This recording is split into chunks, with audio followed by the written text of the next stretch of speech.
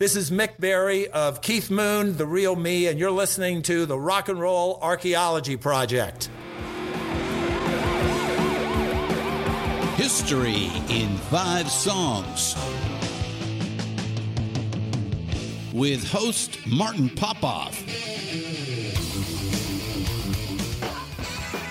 A production of Pantheon Podcasts.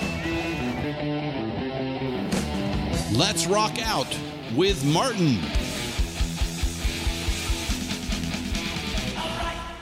Well, hello. Welcome back again to another episode of History in 5 Songs with Martin Popoff, brought to you by the good folks at Pantheon. Pleased, as always, to be part of the Pantheon Podcast Network.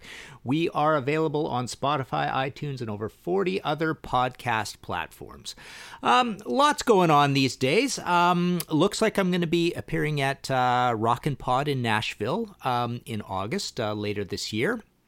And also right after that, I will be going to Sao Paulo for my Merciful Fate book and doing some book signings, a few talks. I'm going to be there for a good 10 days, so that's coming up as well. So lots happening, and one of the things I'll probably be doing in Sao Paulo is related to this episode.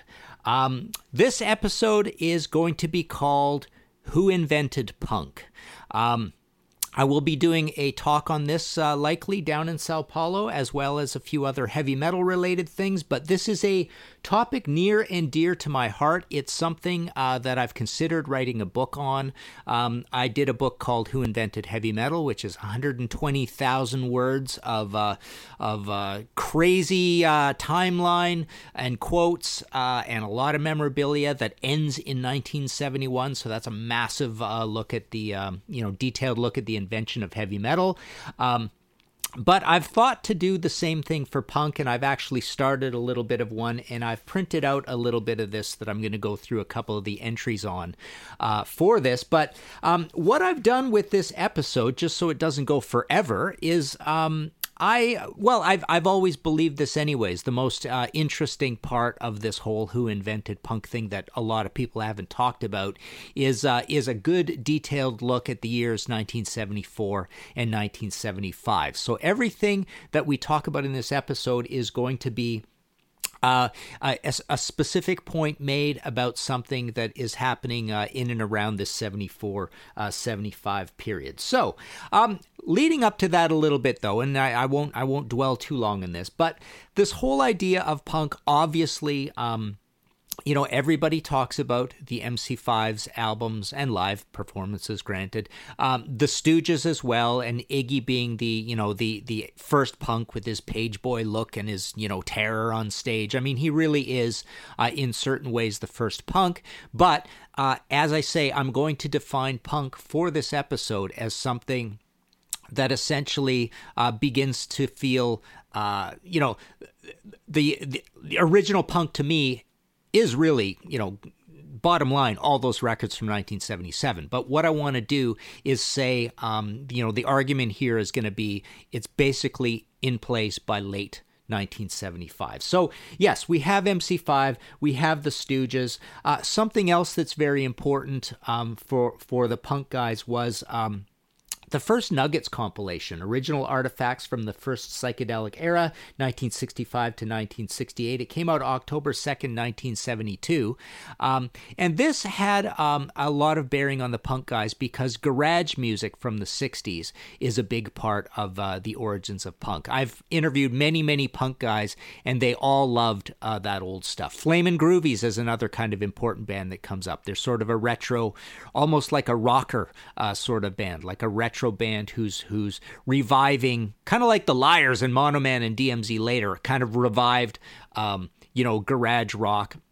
And essentially their records are a little bit of an education in that along the way. So Flamin' Groovies are kind of important, and they get mentioned by a lot of these punk guys as important. But let's move on. So that's your quick primer. It's essentially garage rock, MC5, the Stooges, as well as the New York Dolls, because the New York Dolls, they definitely didn't look punk, and I've played those records recently again. They don't really sound very punk, other than David Johansen's voice, but they're in there in New York. They're dangerous, they're wild, so they're kind of part of that nascent scene. So they're another one in there. So okay, so let's stop there. We are really talking about 1974, and let's play our first selection, and then we shall discuss. This is the Ramones with "Now I Wanna Sniff Some Glue." Now I wanna sniff some glue. Now I wanna sniff some glue. All the kids wanna sniff some glue. All the kids wanna sniff some glue. 1, 2, 3, 4. Now I wanna sniff some glue. Now I wanna have something to do. All the kids wanna sniff some glue. All the kids want something to do. All right, so why are we playing the Ramones? Ramones are super important.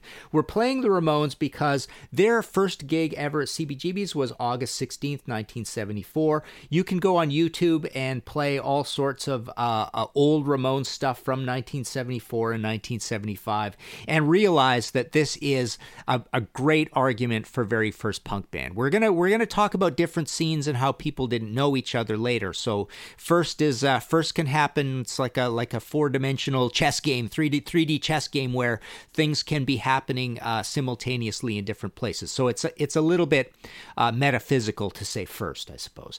But no, you play this old Ramones stuff, and the evidence, like I say, is there on YouTube. I was actually going to pick a clip from September 15th, 1974. You can go see and hear this on YouTube. But no, what I played here is something from the debut album because I want to make 2 points here. So Ramones are essentially, the first and most, cogent and reasonable and forceful argument for a punk band. They aren't dressing completely punk right in the beginning, but they definitely have these strange punky songs. They have long hair, so I suppose that's not very punk. I don't think the Ramones ever looked very, very punk, but basically they sounded incredibly punk right off the thing. Everybody knew this was kind of a new, strange kind of music. All the rock critics types were taking notice that this is something kind of weird. It definitely has a garage linkage, especially with the name of the band even, and everybody calling themselves Ramon as a last name. But yeah, very important. And also I wanted to make the point here that a lot of people consider the Ramones' first album, 76, as the first punk album of all time. And that's a very good argument to be made there. I mean, you play that record, it's quite a blueprint for what punk rock is. Although Ramones have a lot of their idiosyncrasies and their own interesting look at the world, their different lyrics. But yeah, so Ramones, in terms of not only the first punk album of all time, but they are essentially, day in, day out, as early as the latter half of 1974, playing a heck of a lot of punk rock on stage and influencing a heck of a lot of people. I want to make another point around this CBGB scene. I debated playing this, but I didn't want to play something super scratchy and something that wasn't on a record of any sort. Television. 1974 as well, the Orcs Loft Rehearsal. You can go play this on YouTube as well. It is video and audio, and you can hear this band being a lot punkier than they ever were going to be later on, in terms of the Marquee Moon album, which comes out in 77. They're essentially not a punk band by that point, but you play this Orcs Loft material and they're jerking around and jumping around and looking pretty punky that way and sounding pretty punky. It's pretty noisy stuff. Like I say, it's a very different band than you're going to hear on Marquee Moon. But, the big thing here is that Richard Hell is looking very punky with his spiky black hair and his clothes held together with safety pins and all this stuff. So basically, Richard Hell, you could say Richard Hell invented punk, because of just this look and who he is and the name Richard Hell and the whole thing. The package is there now. He basically falls out of the discussion. Sure, there's the Richard Hell and the Voivod albums, Blank Generation later. That's 1977. I don't even like it very much. I don't consider it very punk, and it's late. But no, his contribution is this thing, and a very intriguing part of the contribution is that Malcolm McLaren, after seeing the New York Dolls, he actually, he's got the Pistols kind of happening. He takes a break. He comes over to New York, and he actually, as legend has it, has kind of lifted the idea of punk from Richard Hell and television. So that's another very important one in the invention of punk. And that, again, that Orcs Loft rehearsal footage is 1974. I was going to play a clip from a song called Double Exposure. I believe it's the first thing on that Orcs Loft rehearsal thing. So yeah, there you go. 1974 CBGB scene. Let's move on. And let's stay in 1974, this crucial year for actual true punk, I think. Take a listen to this. This is the Saints with Wild About You. You made me feel just like a savage, and honey run to the jungle after you. And like a wild man on a rampage, yeah, I found this safari, baby. What are you? I feel like a hard book to reach you, but honey, I don't want to get you. Yeah, you look so good I could eat you, but I won't get the steak, so I won't eat you. I walk about the way out, clothes you wear, the pretty dresses you took up there. You laugh at me, cause I'm staring at you, honey, laugh at me, but you're loving it too, cause you're wild, and I'm wild about you. Now, again, I'm playing you Wild About You from the 1977 album, I'm Stranded, but I'm playing Wild About You because you can hear, again, go on YouTube, and there's an album that, one of these later terrible sounding archival albums, that's the other reason I didn't want to play it. They came out much later, it came out in 1995, called The Most Primitive Band Live in Brisbane 1974 on Hot Records from UK. And you can hear Wild About You there. And you can hear that basically the Saints in Australia were basically being very punk. You could say, are they inventing punk? Well, they're in Australia. Nobody knows about them, and they don't know about what's going on elsewhere. But you hear pretty incredible punk sound. Now, the I'm Stranded from this album of live material is not very punk sounding. It's a little slowed down. But Wild About You is total punk. And the other thing that you hear from the Saints that I think is very important is you get this sort of bedheaded, cranky vocal out of Chris Bailey. So essentially, you get a punk vocal on very punky music. What else is on here? So Wild About You is on here. Do the Robot, One Way Street, Knock on Wood, Erotic Neurotic, which we actually played in a previous episode on Punk for Metalheads. Shows you how heavy that one is. Their cover of River Deep Mountain High, Lies, I'm Stranded, Messing with the Kid, I'm Misunderstood. So you play all of that stuff that was on this it's not on anything. It's a live thing from 1974. But you realize very quickly that the Saints invented punk as much as Richard Hell invented punk or the Ramones invented punk. Let's take a break and we'll be right back. Okay, so here we are back again, History in 5 Songs with Martin Popoff. This episode is called Who Invented Punk? And our number 3 entry, and we shall discuss. This is kind of bringing another scene into it, and we're still in America. Take a listen to this. This is Rocket from the Tombs with What Love Is.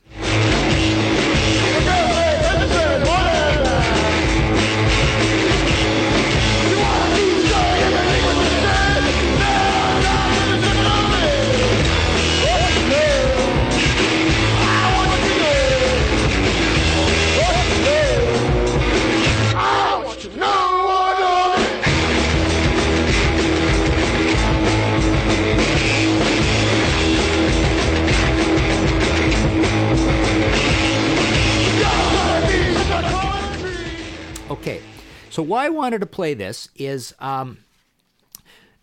number one, I think the Dead Boys are about the most punk band possible. It's like if you take all the purest ingredients of punk and mash them all together, you would get the Dead Boys album, Young, Loud, and Snotty. So, many of you may notice that this is a song that appears on that record. Well, Rocket from the Tombs is essentially a Cleveland scene band that split into Pere Ubu and the Dead Boys chiefly.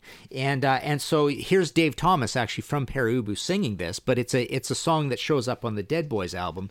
And there's other songs that show up on the Dead Boys album from this particular live situation. Now, what this is okay, so essentially the details are sides A and B recorded. So this is one of these archival reissued, old tapes live albums. So this is readily available and it is on Spotify. But sides A and B recorded February 18th, 1975 at the Rocket from the Tombs rehearsal loft. That's What Love Is from that, February 1975. Side C and D tracks recorded July 24th, 75 at the Piccadilly Inn. Side D tracks 4 and 6 recorded May 5th, 1975 at the Agora. So this is an album called The Day the Earth Met the Rocket from the Tomb on Smogvale Records, 2002. They cover Raw Power, so you could tell they're thinking like punks. They're thinking along the lines of this incendiary, music, this anarchic music. Ain't It Fun is on here, which turns out to be a Dead Boys song. 30 Seconds Over Tokyo, I believe that might even be Pere Ubu's very first single, and it's pretty punky for them. They're more of a kind of an proggy industrial band in a way. Sonic Reducer is on here, and it actually doesn't sound incredibly punky the way the Dead Boys do it in 1977.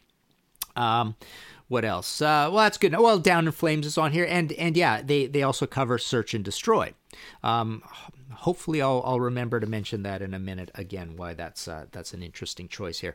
So, essentially, what we've got represented here by these guys is the idea of another scene, a Cleveland scene that is important for punk. And I actually printed out a little bit of, my starting DNA of this Who Invented Punk book that I was thinking of doing and may still do. But I printed out a few of the entries that I had put down for 1974-75. And I just want to mention, so December 22nd, 74, landmark punk rock gig show at the Viking Saloon in Cleveland.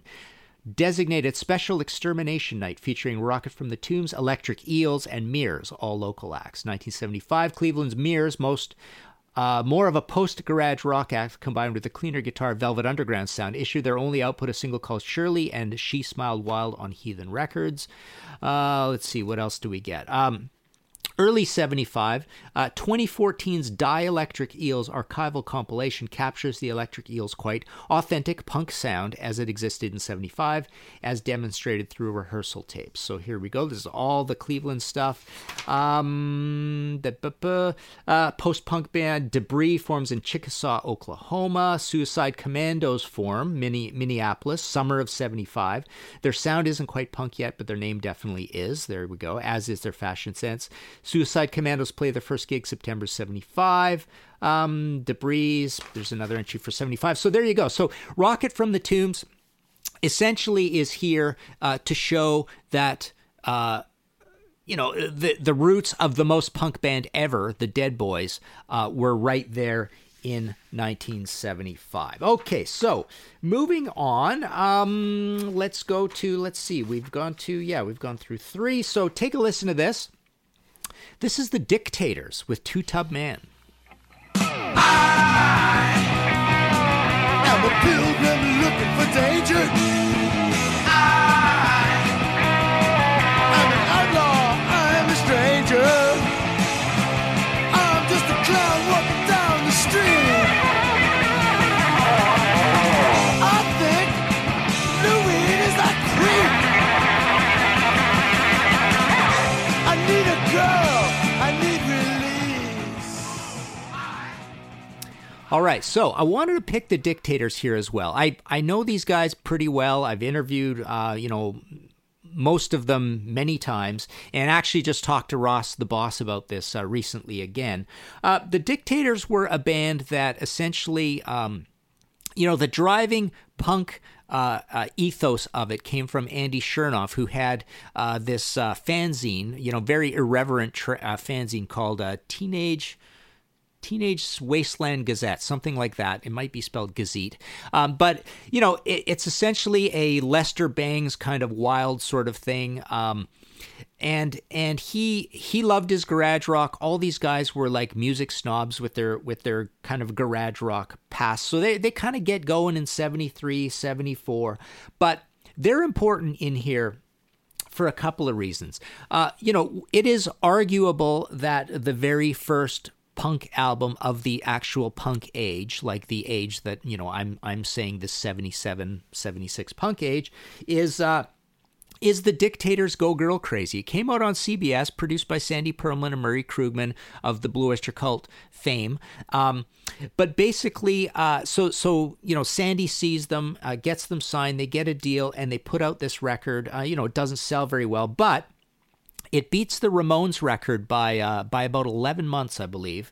It comes out in March of 1975. So early 1975, the Dictators are there with this shouty lead singer in Handsome Dick Manitoba, these kind of irreverent, rock and roll-y songs that have kind of garage roots, heavy metal roots, but also they have this kind of punky feel to them. Two Tub Man, you can hear a punkiness in that song. The big Gangland gang vocals. They cover California Sun. The Ramones later cover California Sun. As Ross told me, one of the interesting things is that he says you look at early pictures of the Dictators and early pictures of the Ramones, and as he says, they look like they could have been from the same band. These guys are kind of the first band who brings leather jackets into this whole thing. And, Handsome Dick Manitoba's got the sunglasses. And so, you look at the early Dictators footage and they look a little more like standard rock stars. They got long hair and kind of curly long hair and stuff like that, right? But this album, and then by 77, they're making another album that's pretty punky, and Manifest Destiny. So 77 is still pretty early, but they're on to their second album. So this is pretty important. I wanted to put them in here. And again, the main thing I want to put them in here for is this idea of, did the Dictators bring us the first punk album of all time? I mean, accepting Stooges' Raw Power and accepting two New York Dolls albums and the other Stooge albums and MC5.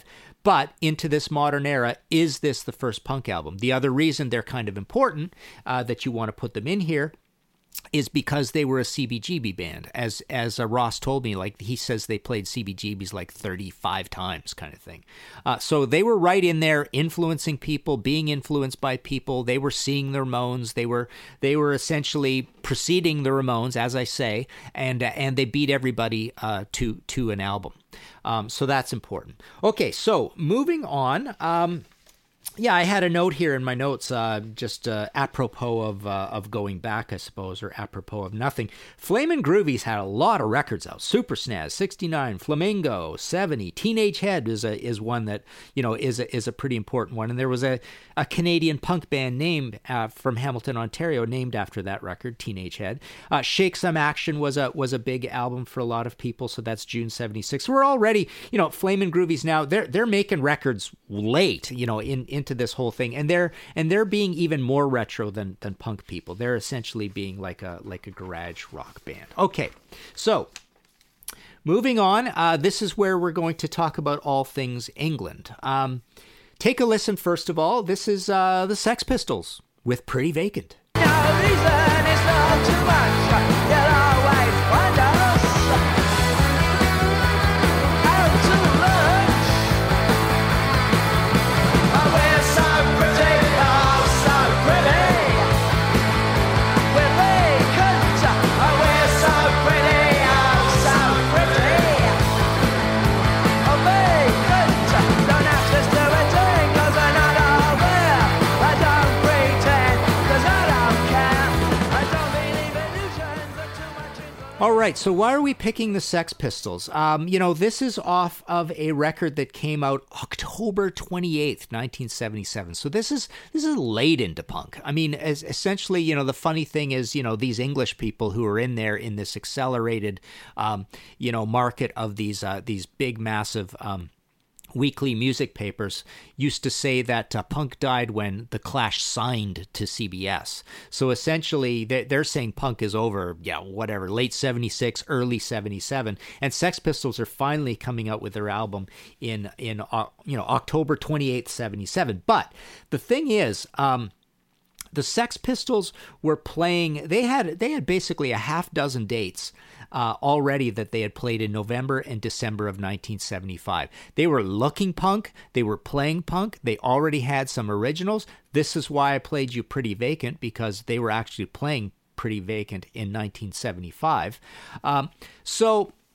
And again, they are the band that is the product of Malcolm McLaren going over to New York and basically stealing the shtick of television and Richard Hell and bringing that back. So he's big into the fashion thing. He's got his sex shop fashion, it's called that, right? And he essentially, fashion is a big part of this whole thing for him. So for him, this is much more than managing a band. It's kind of a movement. It's an ethos. It's a philosophy. So he's got these Sex Pistols guys looking in this strange new way, which is punk, and they're playing punk, and they definitely have a punk vocalist in Johnny Rotten. They have this strange vocalist who looks like your iconic punk, and he's got this strange berating style, a very acerbic style, pretty intelligent actually, delivering this new kind of music. So really they are ground zero for probably, I wouldn't even say, I would say more so than the Ramones, and a lot more so than the Dictators, and definitely more so than the Saints, way more so than Television. So when you want to talk about pure punk, which again earlier I essentially define as the Dead Boys during that first album, Young, Loud, and Snotty. But if you want to talk about very close to that, very close to being the iconic representation of punk, it is the Sex Pistols. So when they're doing all of this, this is the other big point. When they're doing all of this in late 75 and in 76, every punk guy that I've interviewed will tell you that the Sex Pistols were a huge influence on turning them into punks. So, the Damned and the Clash and the Vibrators and the Buzzcocks, everybody who was in there on the ground floor. Who else is there? Eater, Subway Sect, the Drones, eventually people like the Undertones, even your post-punk bands. Boomtown Rats was pretty punk on the first album. So the Sex Pistols were a huge influence, as was the Ramones. So the Ramones came over to the UK and played as well. So people were blown away and influenced by the Ramones. They were blown away and influenced by the Sex Pistols, and even to go back earlier, the Stooges were there. New York Dolls were there. This is, remember, infamously their drummer died in England. But basically, the punk bands were molded by all these guys, but the Sex Pistols was the most immediate version of this stuff happening. So they're essentially ground zero. They're almost like the first production or product or manufactured thing that is true punk anywhere, but definitely in the UK. There's nothing that can compete with it. And just to give you a little treatise of what comes before, so really nothing much comes before. I mean, everybody talks about, and I consider it a red herring, but, you got to give it some credence because the punk bands always bring it up. They bring up pub rock. Now, pub rock is a very strange term in the UK. Part of pub rock apparently relates to almost like country rock bands like Little Feat that they had over there, their own versions of that. But the main kind of punk rock, the main definition of it, is the likes of mostly Dr. Feelgood and Eddie and the Hot Rods. And people do talk about the energy of these live shows, the simplicity, the basing it in the blues, but just the the drunken, sweaty energy of Dr. Feelgood. So you've got Down by the Jetty, 75 studio album. You've got the Malpractice album, 75, Stupidity, the live album in 76. Most punks that I've ever interviewed, original punks, will eventually bring up Dr. Feelgood as an important thing. So this pub rock thing is often in the UK considered this first predecessor of actual punk rock. You've even got strange stuff like the rock revival over there with Count Bishops. You've got the mods. You don't really even have a mod revival yet. I mean, I suppose the Jam is coming along, But no, it's essentially pub rock and New York Dolls and Ramones and Stooges. and the crushing economy in London. I mean, London was basically a bombed out place with a lot of squatting and stuff like that. It basically, London and New York were in dire straits in 1977. They were not gentrified places in the least. So yeah, you had a lot of strife there. Is it the summer of '77? Also was like this super crazy hot summer. Punk's going big time by then. But there you have it. I really should wrap this up. This has been a long one, hasn't it? So I'm putting Sex Pistols in here.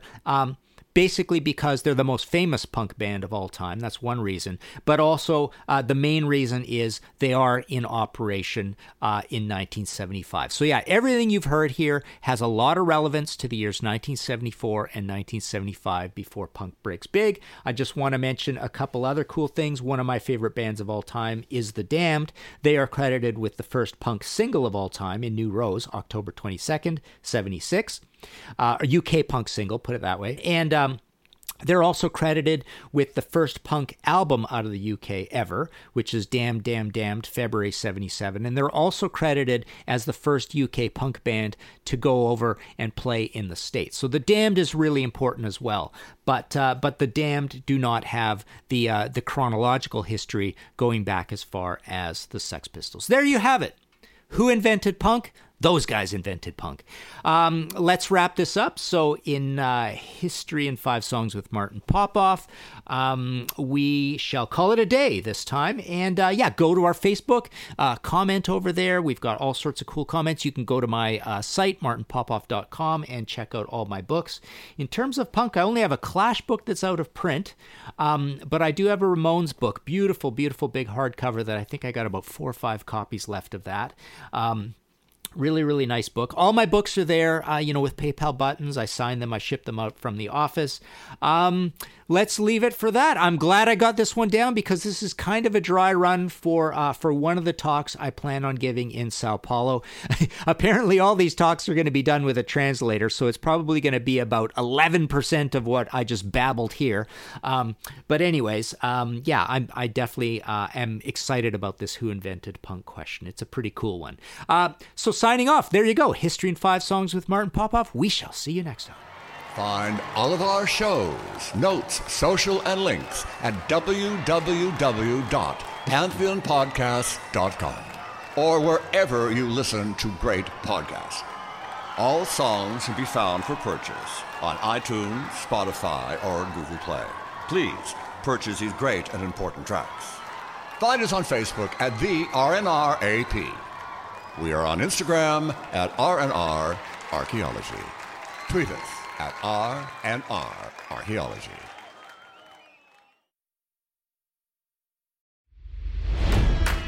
It's NFL draft season, and that means it's time to start thinking about fantasy football.